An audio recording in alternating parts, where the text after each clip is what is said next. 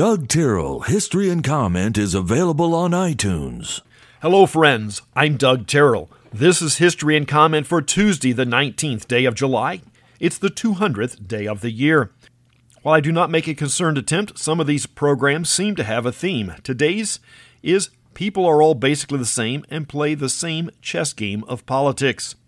AD 64, the Great Fire of Rome gets started. Emperor Nero blamed it on the Christians, but there remains debate as to its origin. One theory claims that Nero started the fire to clear the way for a large palace for himself. We have discussed the succession to the British throne has never been clear-cut. In 1553, Edward VI dies and in his will transfers the crown to a young cousin, Lady Jane Grey. Lady Grey shared Edward's Protestant beliefs. She was never coronated and held the position for only 9 days before support swung to Queen Mary, who within a few months had Lady Grey and her top supporters executed for treason. Mary was Catholic and was known by some as Bloody Mary. During the 17th century, the British and French are playing a version of chess here in North America that will continue for another 100 years. Both sides had Indian allies. The Indians were using the Europeans to advance their causes also. In 1701, a group known as the Iroquois Confederacy signed a treaty with the British that cedes a large tract of land north of the Ohio River and east of the Illinois River to the British.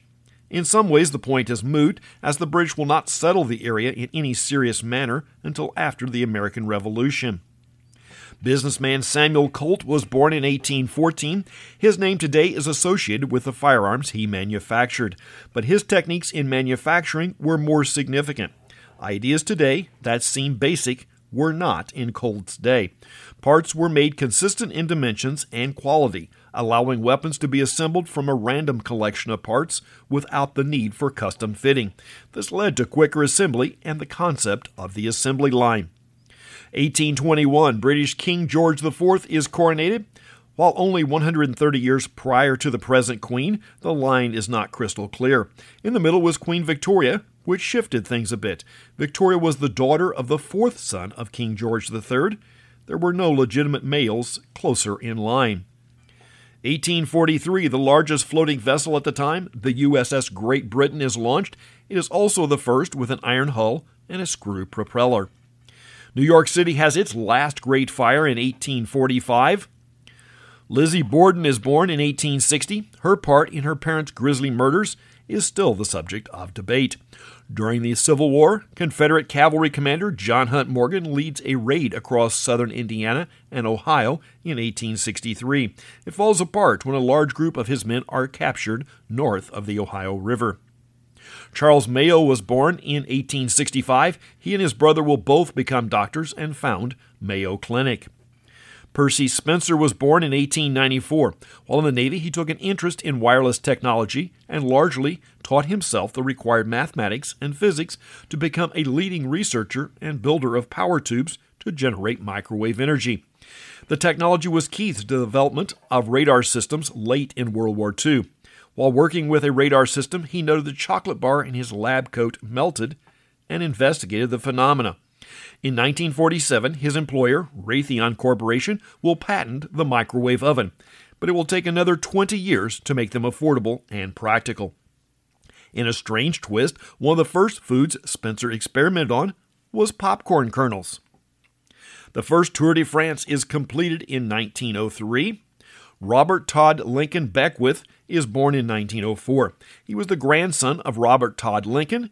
Beckwith was the last confirmed descendant of President Lincoln and had no known children. There was a claim by his stepson that he was in fact his biological son, but that was dismissed. Arthur Rankin Jr. was born in 1924. A leader in early stop-motion animation, his name is closely connected with the Christmas specials Rudolph the Red-Nosed Reindeer and Frosty the Snowman. Also, the animated version of The Lord of the Rings. Guitarist Bernie Leadon is 75 today. He played with a couple of lesser-known country rock bands in the early 70s before landing a spot with Glenn Frey, Don Henley, and Randy Meisner. That would make him an original Eagle. Actor Anthony Edwards is around 60 today. His resume includes Revenge of the Nerds, Top Gun, and the long-running series ER as Dr. Mark Green. 1963, the flying rocket plane, the X-15, takes pilot Joe Walker to an altitude of 100 kilometers, making this technically a space flight. 1969, Senator Ted Kennedy had his infamous car crash on Chappaquiddick Island. Most folks believe this was a perfect case of rank has its privilege. The world's first GPS signal was transmitted from a satellite to the Rockwell Collins facility in Cedar Rapids, Iowa in 1977. The idea of using electronic signals to determine the location was not new. Aircraft and ships have been using an array of signals for the purpose. What made GPS special was it was satellite-based and was more precise. Early protocols had the signal downgraded for all but military use. In a private meeting between the French president and President Reagan, the French revealed that the Soviets are stealing American technology in 1981. The first 3D image from a CT scanner is published in 1983. The 25-year-long troubles in Northern Ireland come to an end with a ceasefire in 1997. Olympic diver Tyler Downs is 19 today. He is reported to be advancing his career at Purdue University. That's History and Comment for the 19th day of July. I'm Doug Terrell. Now go do something worth remembering.